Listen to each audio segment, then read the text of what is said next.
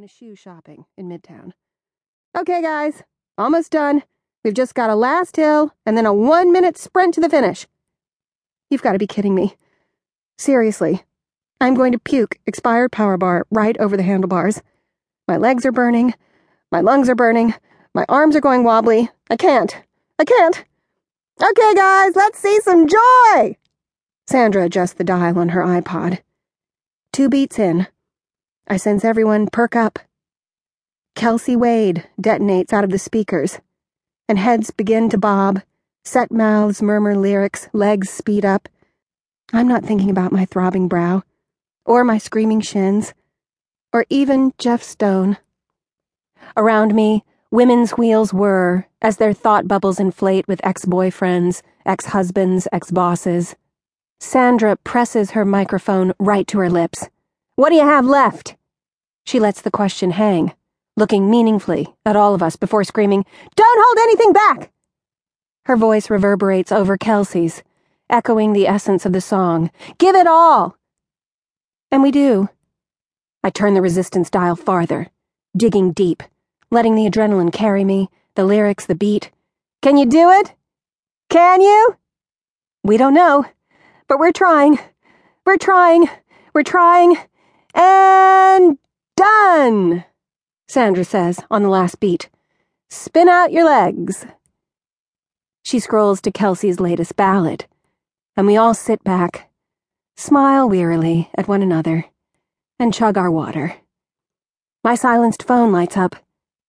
Not Jeff. Los Angeles area code. I guarantee no one else is listening to this song and getting a call from this number right now. Okay, bring your bike to a complete stop, and let's stretch. No sooner does that call go to voicemail than my parents' number sets the phone vibrating again. I hit ignore.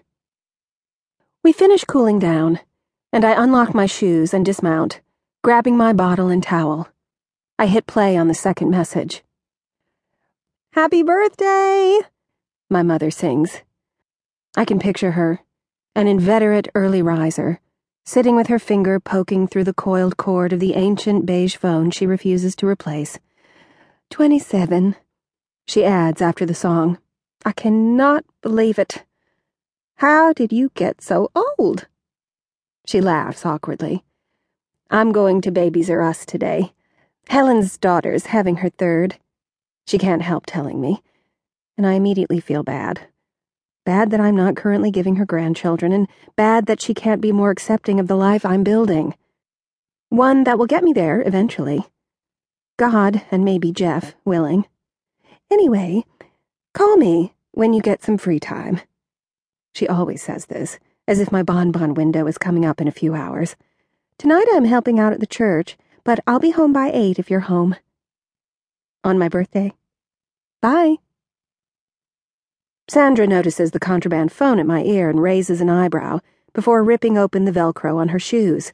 It's my birthday, I explain. I was using the wishes to keep me going. Happy birthday! How old? I'm heading into my night cream years. She smiles as we both make our way to the door. You looked fierce today. My eyes widen and I laugh. Oh, my God, Sandra. I was dying. Dying! Like carry me out on a stretcher dying.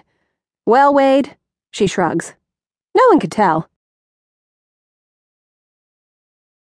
Skipping lunch continues my totally wrong call streak, marking this auspicious day. How could I have known that my boss would forget to book a room for the teleconference, leaving our team of financial analysts to meet in the one with the relentless heater, which brings out the carpet's Christmas parties of your aroma?